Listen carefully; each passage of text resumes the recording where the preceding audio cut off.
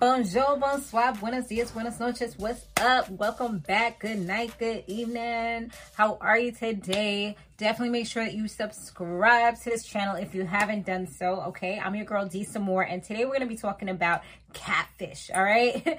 So this episode was a little crazy, okay? We had a boy. He was young. I believe he was like 18, 19 years old. I think he was like 18.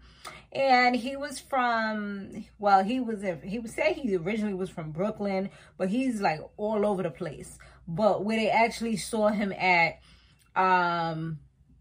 where was he at? I know he wasn't in Colorado. I forgot what state he was actually in. I think was he in Washington? No, he was in Colorado. Yeah, he was in Colorado.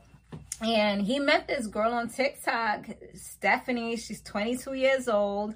And they've been talking for about 9 months or so. And he said that she was super cute, and when he saw her picture, he was like into her or whatever. Like she had hit him up because he does his TikToks and stuff like that. He be doing his little thirst traps. So she lives in New York City, and it was weird because like her Facebook page didn't really have a lot going on, and it just had like a picture of him there, which was like, what? Like, why? For what? You know, so that was a little odd. And she didn't really have like a lot of social media. She didn't have any pictures, but yes, she was sending him pictures, but it always seemed like photo roll pictures. Like never like, okay, I'm outside right now, you know, like if you tell somebody do up a peace sign, they can't do up a peace sign because it's not in their camera roll. You know what I'm saying? It's not a picture that they have saved. So that was a little bit funny. And you know, Neve and Cammy, they was already starting to see little signs that something wasn't right. So yeah, they had to meet up with him at a different location because he said there's a lot going on with him and his mom. And he also revealed that his mom had, when she came back from the army, she suffered PTSD. So there were times where she was like hiding and doing other things. So she actually lost custody of him, and he ended up in foster care or foster homes. So he's been having pretty much, it sounds like a tough life, you know, for a long period of time. And right now it sounds like he's still a floater. He said his mom let him stay with him for right now, but he's still like everywhere at this moment. So it was definitely sad. He said, like I said, he put up the thirst traps and all that. That's how he was able to see her, meet her. They first were talking on TikTok, then moved it over to Snapchat. Cause you know, you could do a lot of Snapchat too. And she works with dead bodies in a morgue. So sometimes he can't really get in contact with her because it's like underground in New York City. But they haven't done like FaceTime or anything like that. He said he didn't want to really be too pushy, but they have spoken on Snapchat, and she does sound like a female. So he's like, you know, at least he knows that. And they just recently shared phone numbers. So Cammy, she felt like, as soon as she heard this, she was feeling like the photo was of somebody else. You know, she's like, yeah, he's being catfished. So, you know, they did their investigation and stuff. The morgue photos was stock photos. The other photos was of a girl on Instagram that has a pretty decent following. Her name was Janelle, and she had a lot of photos. So yeah, they spilled the news to him once they find out, and he was livid. Like, he was one of the maddest people. Like, he gave a good New York type of reaction. You know what I'm saying? Like, because I know you invest in time, you really love somebody, and you find out that they're like playing with you. Like, nah, that's unforgivable. That's crazy to me. Especially if it's somebody that don't even look good. I mean, at this point, he didn't even know. He was just upset, like, that it wasn't the person, you know, and he's investing time and energy into this person, and it's probably not going to amount to anything. Like, he was dumb tight. He was punching walls, punching the bathroom, like just breaking shit up. Like, he was getting crazy. And then when he came back, he's like, so who is this bitch? You know what I'm saying? Like, who's this bitch I've been talking to? I was like, okay, like all right, I see you. Like, he was on next level. Like, he was ready timing. So yeah, when they seen him doing all of that, like they gave him a little break because it's like he was all riled up. Like it was like it was not a good time right now. Like you didn't know what he was going to do. You could tell he was about to be impulsive. Like so now they talked to Stephanie, and Stephanie, they reached out to her when they separated from him, and she actually agreed to meet them in Washington. So they remember, like, there was a girl that came and she's like, oh my God, you're from Catfish. Like, she was an employee. And she was like, oh, I remember you guys. Like, you spoke to that guy that was around the corner, Isaac. So everything starts to ring bells now. Like, all of a sudden, everything is clicking. So they're like, wait, imagine if it's Isaac. I remember that episode too. It was Isaac and Brian. Well, Stephanie and Brian. And he was using his friend to help him out to catfish these dudes so that he could try to convert them into being gay if they weren't gay, because he felt like it's happened so many times that it's possible. And he knows that it's possible. So it's like, why not try it? Like, that's the best way. Like, no, how about you go on Grindr or something where you know for a fact that these people are homosexual or, you know, pansexual or whatever, you know, because that way at least you know your demographic. You know that it's not putting yourself in harm. Like, you're literally putting yourself to possibly get hurt, you know, in a bad situation, because not everybody's forgiving. Not everybody's sweet and butterflies and roses.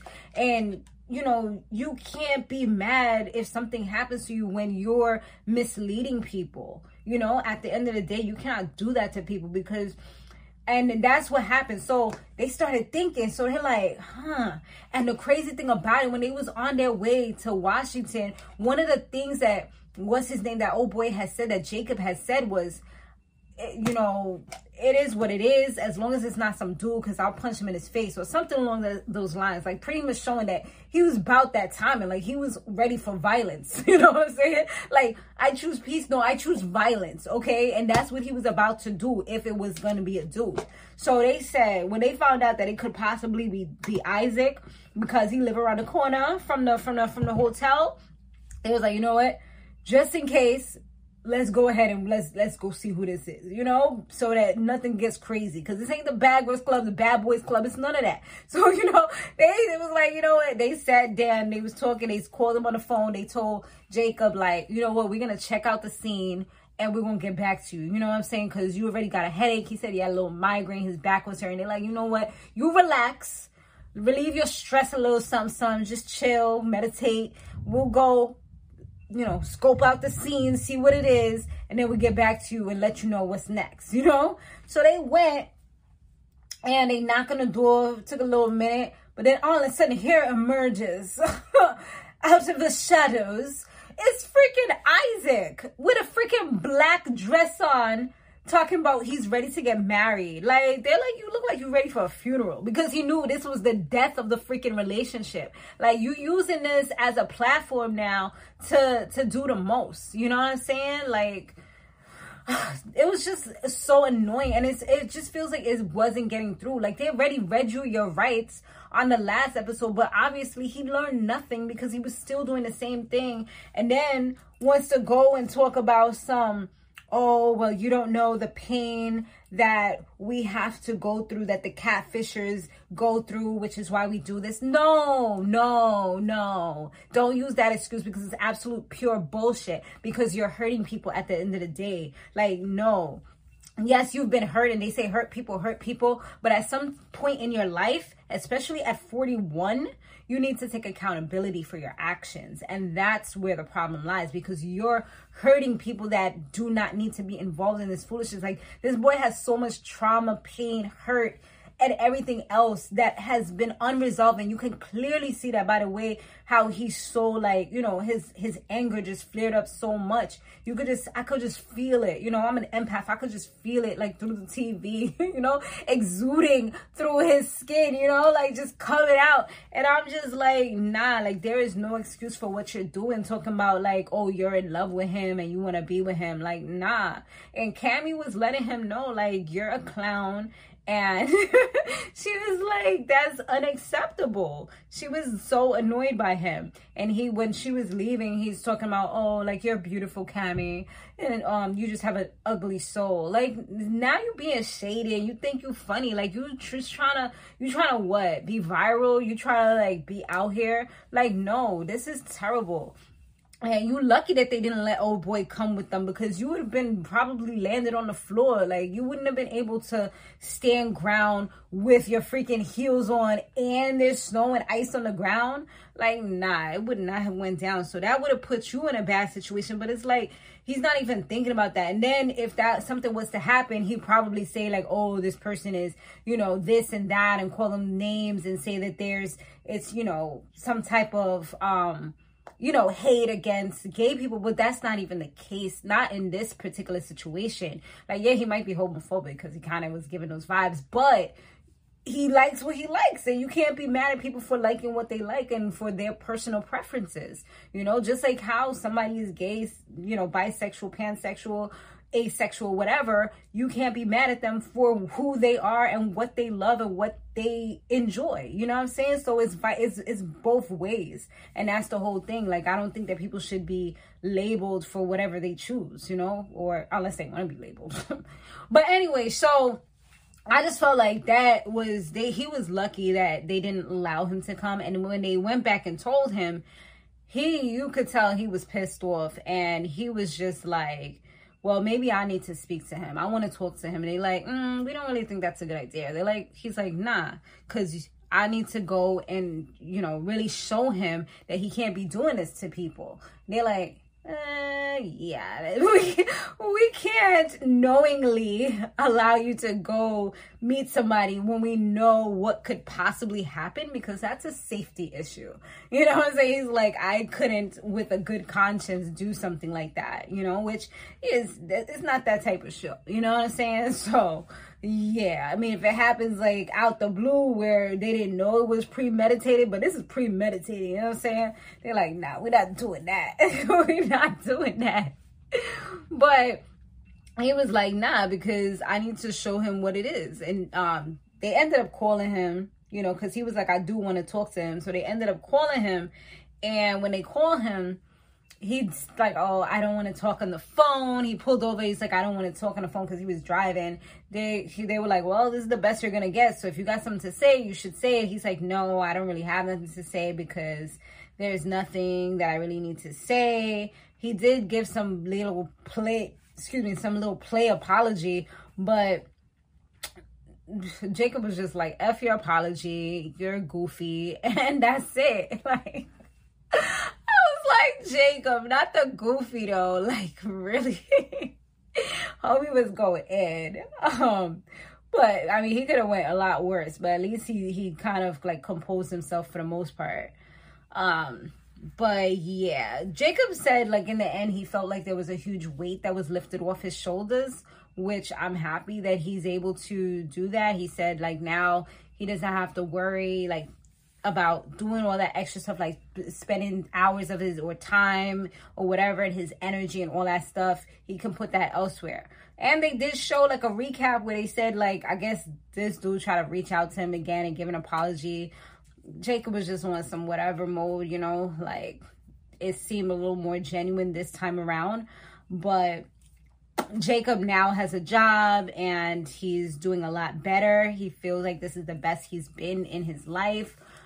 You know, so at least that's good. And that was like a good outcome for him. So, you know, at the end of the day, this person could have been holding him back because he's trying to, you know, do certain things that he can make sure that he can meet this person and all that, and probably not in relationships or flirting with girls because he's trying to be faithful to this illusion of a person, you know? So yeah, now they're good. So that's that. Thanks so much for watching, you guys. Let me know what you thought about this crazy episode. It was actually pretty good to me.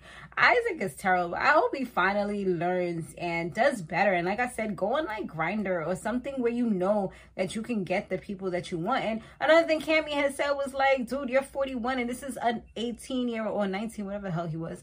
But he's like, you need to get people your level, like on your age. But he probably is not mentally where he could have somebody that's at his age, because they're not going to stand for a lot of bullshit. You know what I mean? Somebody that's at your age. So a lot of times people like that have any type of issues, disorders, personality disorders, etc., they like to get people that are younger because they feel like it's easier to manipulate them. And like he said, he's been able to get younger guys to switch because, you know, after they actually speak to him, after he's gone through this whole vetting process, love bombing and all this stuff, and then like, oh, by the way, this is the real me, you know, let his friend put him on real quick, you know, and say, well, what have you ever thought about being with a guy or whatever, you know, and see how they respond and then go from there. So yeah, it's definitely lots of manipulation, lots of just like, you know, just kind of playing with people's mind, people's heart. It's not nice. And it's definitely, he needs to like, hopefully he learns and grows, but it seems like he's just searching for fame at the end of the day, and it's terrible. But thanks so much for watching, you guys. Like I said, I'll see you in the next one. Later.